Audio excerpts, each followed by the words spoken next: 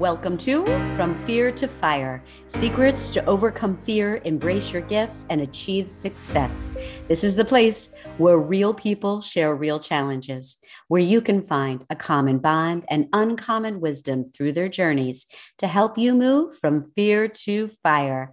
I am your host, Heather Hansen O'Neill, and today's quote is by John F. Kennedy. Everywhere immigrants have enriched and strengthened the fabric of American life. We have an amazing guest for you today. John Edwards helps organizations and teams to get rapid results, especially during times of constant change, which we all know we're in. John is a prolific problem solver with expertise in talent development, behavioral intelligence, organizational development, and applied neuroscience. He is an award-winning professional speaker and author of several books that leverage neuroscience to drive behavior change and improve corporate culture.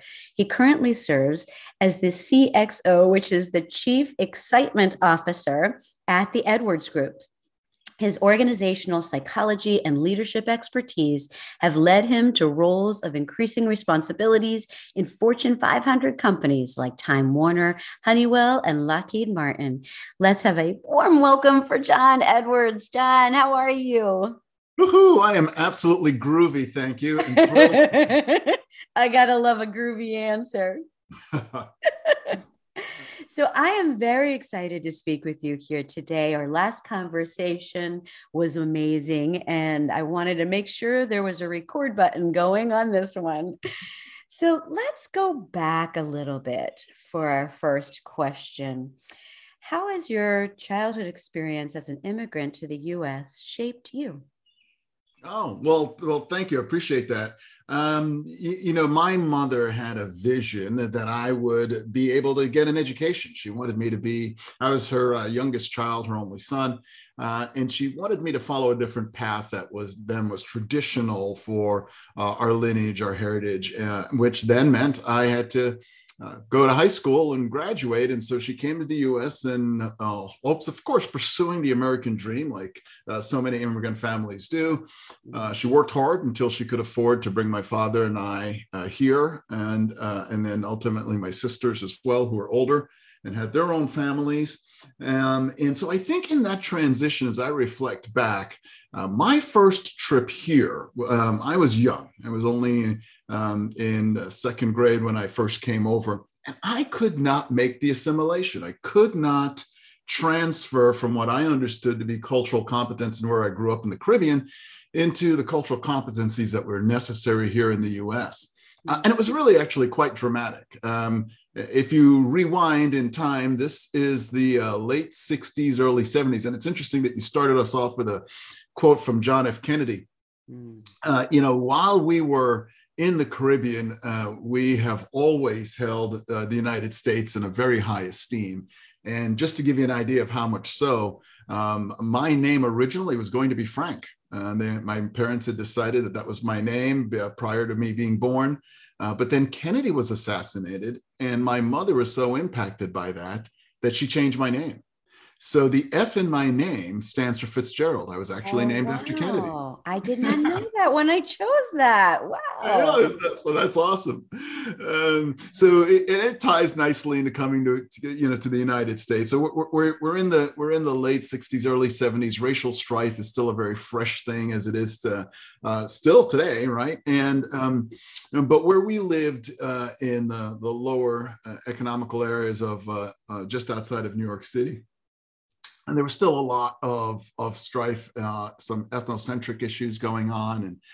And so I just wasn't able to make the assimilation. I didn't understand that. I hadn't grown up in it. I didn't know that we weren't supposed to have Caucasian friends, for example, in school. And so I didn't know the rules to play by, nor did I know how to fix it.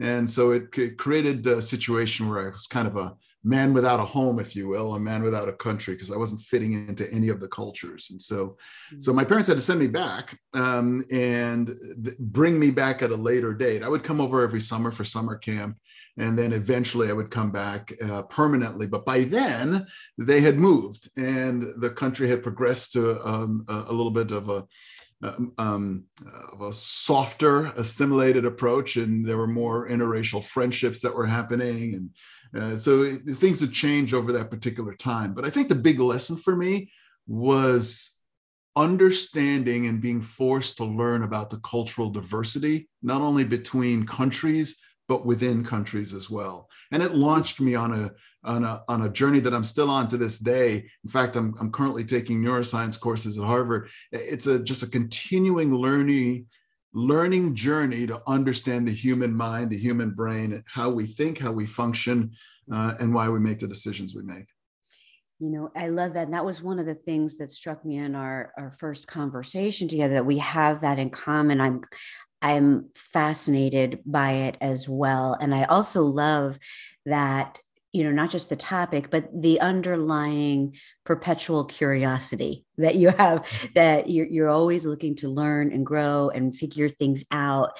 And I think that's very powerful. So how have you leveraged some of these past experiences to motivate your success? Yeah, well, you know, one of the things that kept happening is I literally kept getting beaten up. So think of a second grader and a third grader who goes out to the bus stop in absolute trembling fear every morning, and you're getting beaten up by the kids who live in your apartment complex and around your apartment complex. I mean, physically, and I didn't understand why they disdained me, why they didn't like me. I just didn't understand that level of bullying at that time. And it was largely because, again, I didn't know how to fit in. I was an outsider, I had an accent, I was making friends with the wrong people, and I didn't know how to fix it or correct it.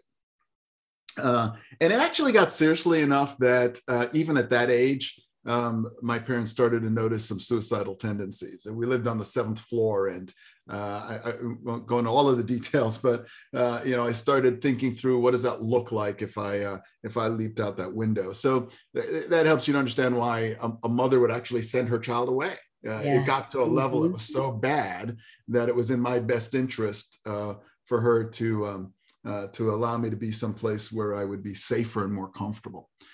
Now, and then when I came back to the United States, I'm not entirely clear of guilt here, because by then I had learned how to understand and analyze what was going on, and then I became the bully. I turned, the pendulum swung the other way, and I turned into the guy who was physical, who was easily agitated into a conflict, into a fight, who understood now what that level of authority and power can give you on the playground. And I turned into someone I didn't like.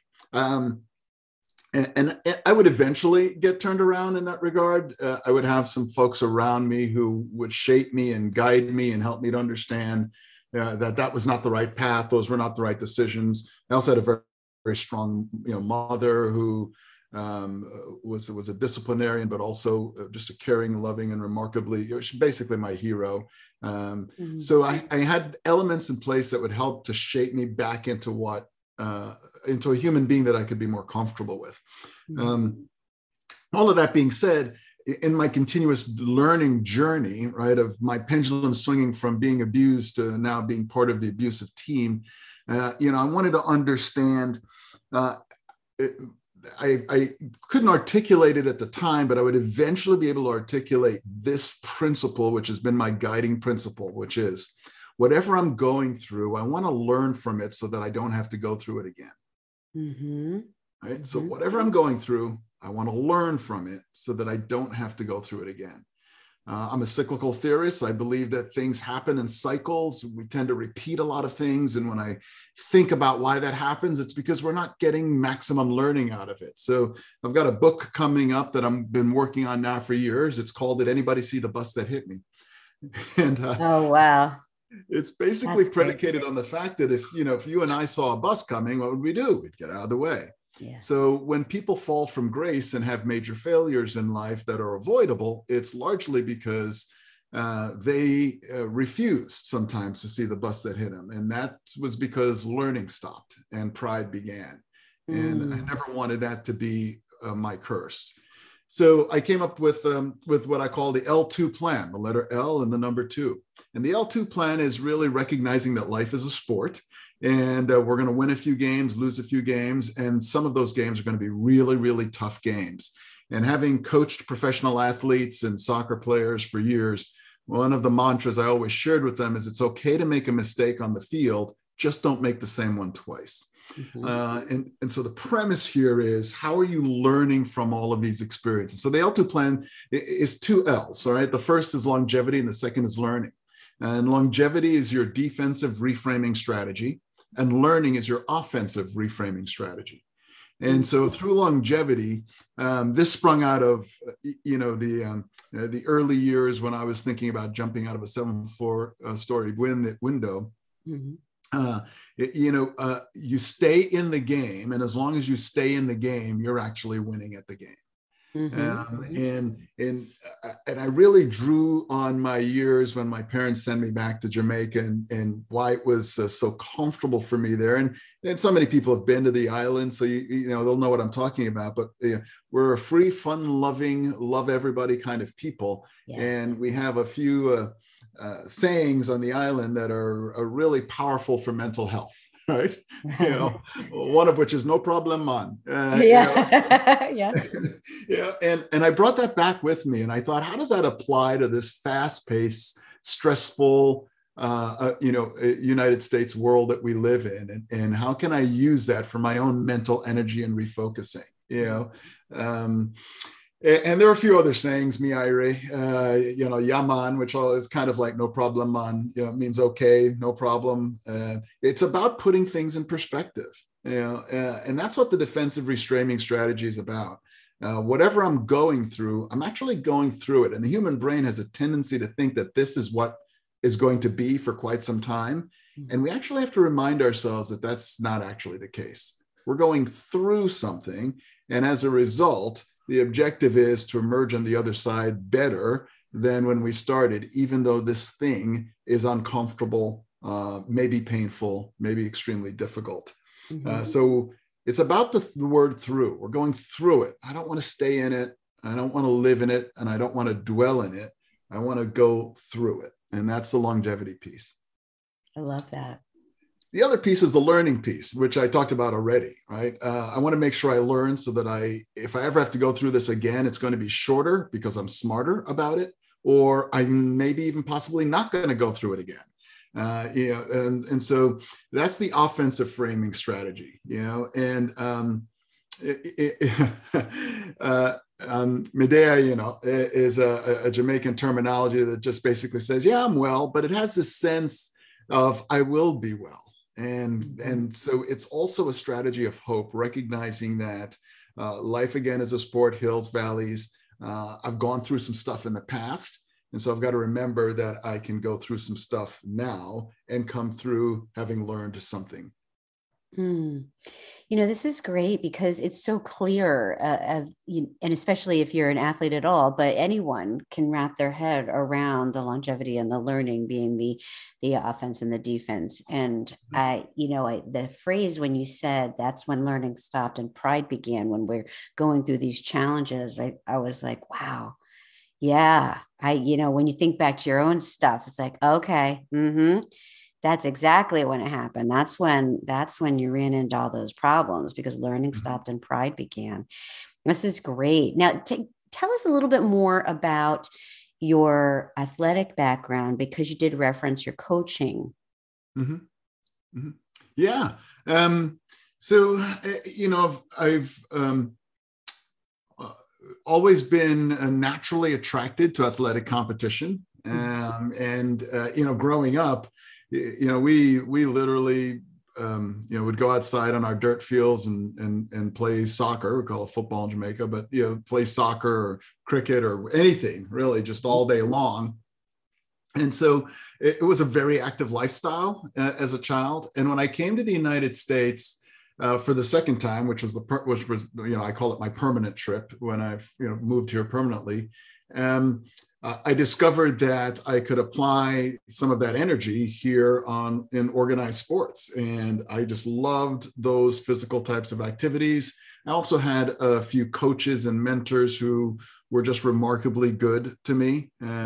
So I played soccer. I was a standout for a little while, largely because my style was different.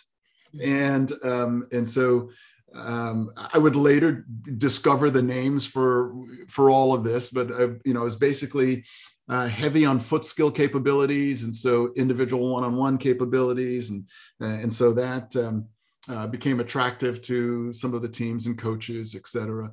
But it really wasn't until my latter year that I got into a more significant, serious level of competition, and that was actually in racquetball. And so for a period of time, I played for the Jamaican national racquetball team. I was a captain. We played in 4 world championships.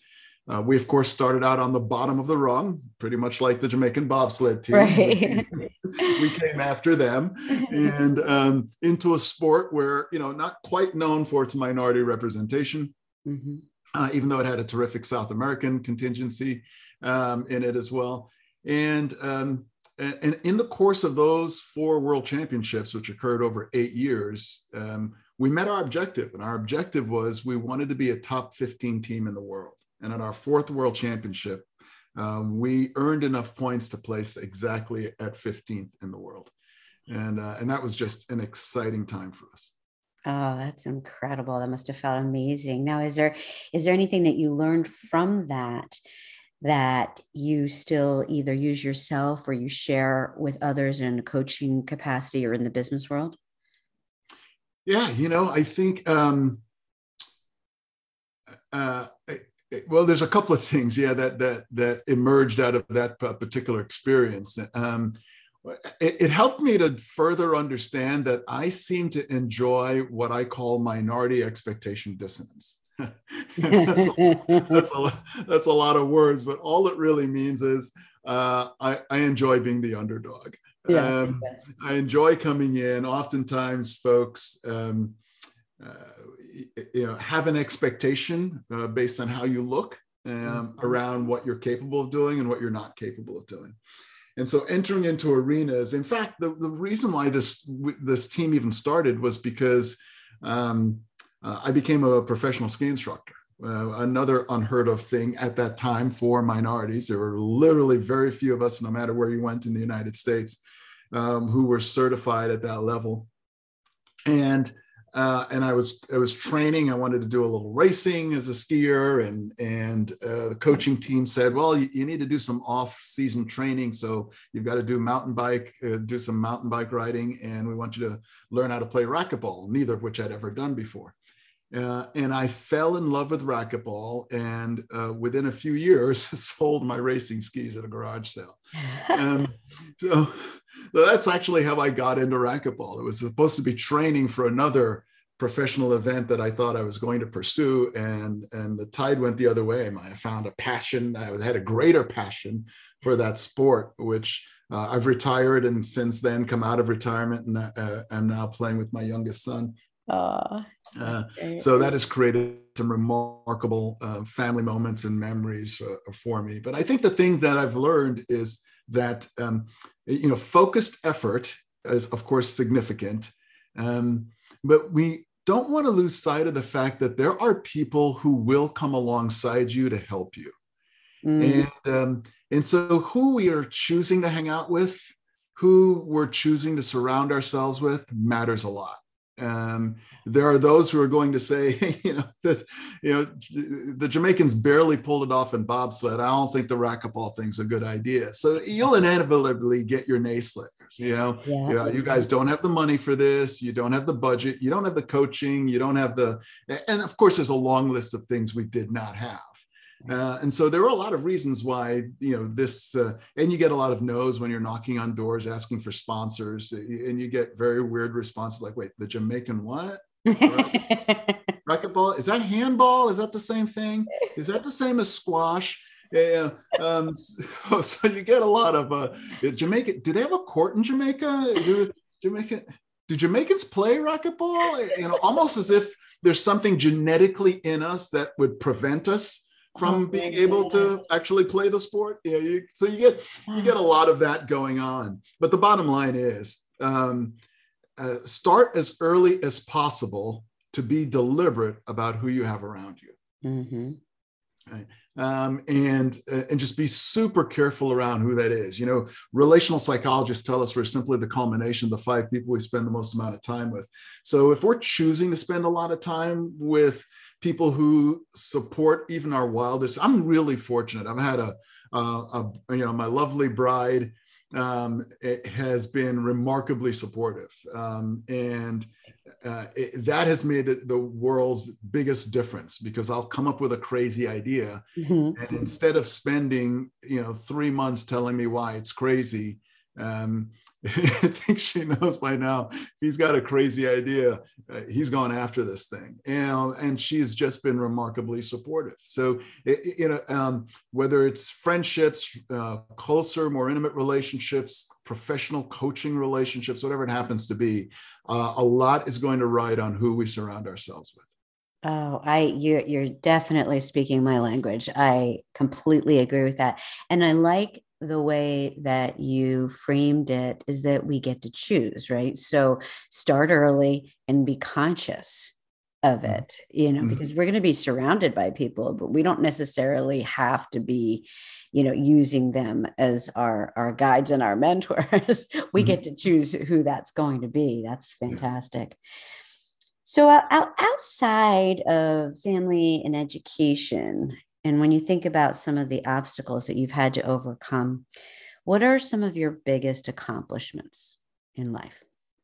Yeah, that's actually hard to answer, because my family is my biggest accomplishment in life. I think we should all sometimes remember that we live to leave a legacy, meaning that when Heather's time is done, when John's time is done, whether it's deliberate or accidental, we're leaving something behind. We're leaving an imprint on this world, and then we're leaving an impact on the world. And the best way that for me to do that is through my family. I'm fortunate to have that. But outside of that, I think we talked about it a little bit. Is this sense of minority expectation dissonance? Living a life that reframes people's brains.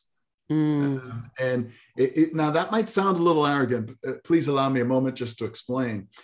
Every time we interact with someone, we leave an imprint on them. It's a literal physiological imprint is left on folks. And I usually explain it this way. Heather, you and I have gotten to know each other here, and if we'd only met, once for lunch and then didn't see each other again for another year or two and ran into each other at, a speaker's conference or somewhere, everyone has had this experience where you see someone, you don't remember their name, right? You can't remember necessarily the context. Where did I meet them? Where do I know them from? But I just know I know them. So you and I would see each other from across the room at a conference and wave and go, oh yeah. And we may not even remember each other's name if we've only met once, for example. But isn't it amazing that we'll always remember how we feel about each other? Yeah. Right. I mean, you would lean over to your significant other and go, hey, there's that guy. I can't remember his name, but he's a really nice guy. Yeah. We remember the impression we leave on each other, even when we can't remember that we had lunch or that we're part of the same association or whatever. We don't remember that because it's years later, but we remember how we imprint on each other. And so for all of us, in every interaction we have with every human being, we're leaving an imprint. And then, of course, that accumulates over time. And that's what I mean by, we're leaving a legacy one way or the other. And so for me, I've enjoyed being part of the process that changes people's perspectives. Sometimes it's about how they view, a 6'2" man of color. Sometimes it's about how they view someone from the Caribbean. And the most popular comment of which is, wait, you don't have an accent. Which is the first thing people often say, as if because I don't have an accent, I must be lying that I'm from the Caribbean. Yeah, and for some folks, I don't even explain it anymore. But at one point in my career, I had hoped to be a Broadway performer. So, think about years of theatrical lessons and acting and dancing, and that's just one of the reasons why the accent only comes back when you make me angry. Oh, so I'm going to make sure that I don't hear the accent. It's that my wife always teases me that whenever I'm around family, she can hear it come back as well. Not because I'm angry, but just because my non-accent filter gets turned off, I guess. But it's still there, so yeah, I think that the things that I've been able to go after, and it's not because, wow, I was a professional athlete and I have a medal from the World Championships, or it's really that I had an opportunity to change some things. That excites me, to have been able to put together an underdog team that was able to do something, to have trained young athletes who had opportunities for college scholarships as a result. All of those kinds of things that have been really highlights for me if I were to think about things, beyond my family and that, yeah. John, one of the things that is striking me right now as well, you just drop some bombs, right? These things, listeners, are not in his bio, but just all of a sudden during conversation, you drop the little nugget that you were professional ski instructor, and then you drop another little nugget about being classically trained and wanted to be a performer on Broadway or whatever it might be, like just things like that other people would lead with. So it's striking me that there's a humbleness in you that I can really appreciate. I love that, because there's always, every time I talk to you, there's something new that I learn that you could have led with, but you didn't. Right. So I just think that's very cool. So let's go back and talk about some of these companies. Let's talk about the leadership and the Fortune 500 companies that you've worked with, and what you learned there in climbing that corporate ladder. Yeah. There was so much learning that was going on. I've always had my own companies as well that I've run in the past. But I was super fortunate as a very, very young leader to have a fantastic boss who didn't let me get away with anything, but it was always clear to me that she was on my side. And man, I needed that. I look back now and, you get to the fork in the road where you got to make a moral, ethical decision. You can go left or right. And, you're young and you're at a very young age. I was wholly and fully participative in the rat race. I was all in on the climbing the corporate ladder thing. Now keep in mind, again, my pendulum swings sometimes way too far from one side to the other. So we're going from, kid running barefoot and playing, soccer barefoot in the dirt fields in a third world country to climbing the corporate ladder in the United States of America, pursuing the American dream. And quite honestly, it had swung too far. I was at that place where I had goals and objectives that were not the healthiest for my family, that were not the healthiest for who I wanted to be as a human being. And for a period of time, I didn't quite figure that out. But I was fortunate that I had people in my life who held me accountable and would say things to me as they're noticing me going down some of these paths. And probably one of the most powerful things that someone ever said to me is, John, the only person that wins the rat race is a rat. That's good. That changed my life. Mm-hmm. That changed my life. That made me sit back and determine, okay, is that who you want? Is that the price you want to pay for however much money you want to make and however much you want your value to be worth? Mm-hmm. And it was at that point that I determined that I was no longer going to be solely salary focused. And it's funny, I had a conversation just the other day with my wife. I don't remember what I was filling out. I think I was filling out a form for a financial advisor who's just doing some analysis of our portfolio. And I literally could not remember how much I make. I mean, I really couldn't. And I don't mean like the difference was, a range of, I'm making 100 or is it 120? It was a big range. I mean, I'm like, wait a minute, I could not remember. And the range between the bottom of where I thought it was and the top of where it possibly could was probably like $60,000, $80,000. I mean, it was a wide range and so I'm like, wow, I really don't know. And that's really been the culmination of the work I've done to be able to provide for the family. But beyond that, I am not going to become a super stressor around this. This is not the definition of my life. Mm-hmm. And having seen folks in major corporations who have not only fallen from grace, but have lived a life of sadness. And I mean, these are folks who have been remarkably professionally successful, but aren't really happy. Yeah. I'm grateful for the exposure to see what's possible and to know that that's not what I wanted. And so, the biggest lesson for me is that you're supposed to enjoy life. Yeah. Right.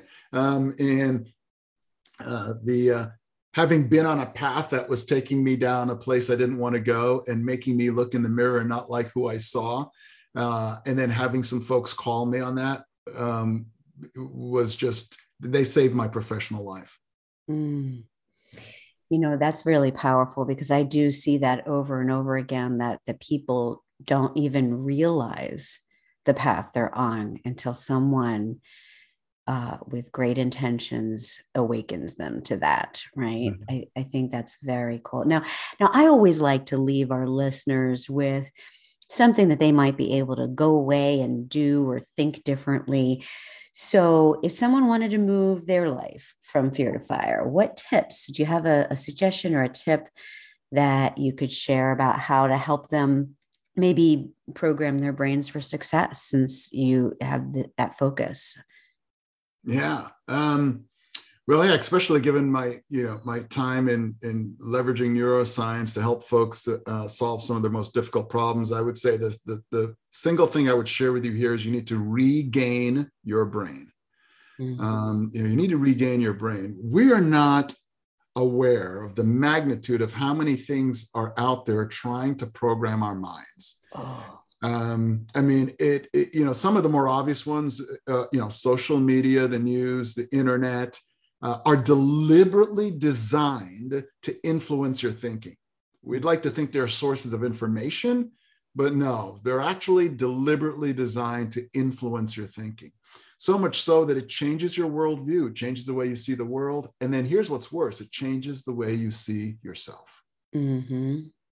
And so no matter what you and I have been through in our past, and no matter what we're going to go through in the future, I think the pandemic season has taught us that there's a whole lot more crazy to be had here in the world that we live in. And so tomorrow is highly unpredictable.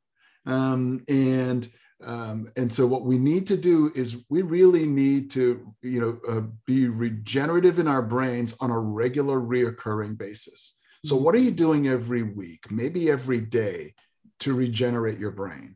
It's getting drained by everything else that's happening in the world. So what are we doing on a regular basis to regain our brain? And the best time to do that is first thing in the morning, according to the research. How do you start your day? In the United States, many people start their day by turning on that smart device, which, by the way, actually makes you more stupid, not smarter. right? Right. So many people are starting their day by turning that on and accessing that. And that's immediately, I don't have the time to go into it, but if we measure brainwave cycles, you are most influenced during that particular time of the day, which is why it's so important you pay attention to what you're letting into your mind at the start of your day. And I get it.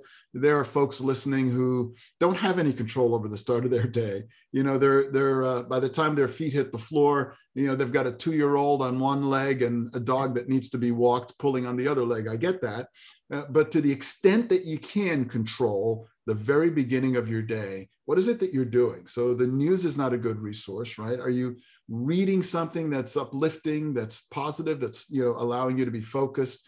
You know, how are you doing your devotional time at the beginning of your day? How are you dedicating that to reprogramming your brain for success in a positive way? That's super, super important.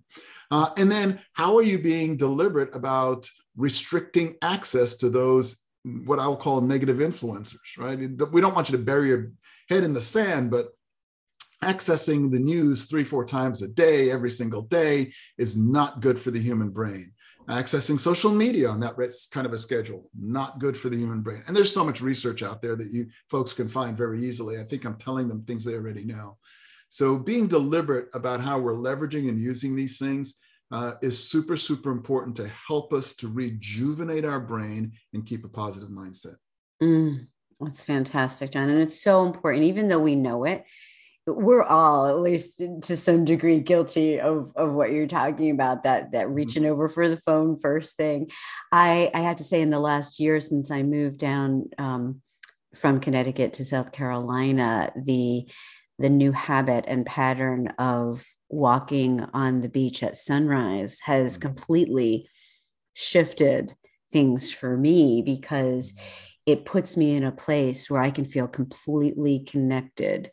And it's very positive, as opposed to being at the whim of someone else's priorities and agenda, right? By following in some of the things that you were talking about. So I think that's a fantastic suggestion for people. Now, the time has flown by. We actually exceeded it, but I could spend all day talking to you. So let's give the people who are listening here and chomping at the bit to learn more about how to find out about you, your new book, and all of that. Let's give them some information on what's the best way for them to reach you. Is there anything else that you'd like to share with them? Oh, thanks. Well, just very quickly, if they're interested in any of the resources we've put together, some of which are free, you can go to Eddie Speaks, EDDYSPEAKS.com. Hopefully you got that with my Jamaican accent. EddieSpeaks.com is where our resources are. And then my professional speaking business, that information is on edwardsgroup.org. Edwardsgroup, singular group.org. Okay, and we'll put both of those links into the show notes for all of you folks out there listening.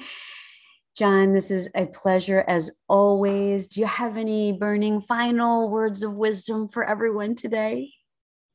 I so appreciate this particular opportunity, and thank you for creating a resource where folks can find some positive, uplifting, and healing information. And so I just appreciate you for your focus on doing it. Thank you. Thank you so much.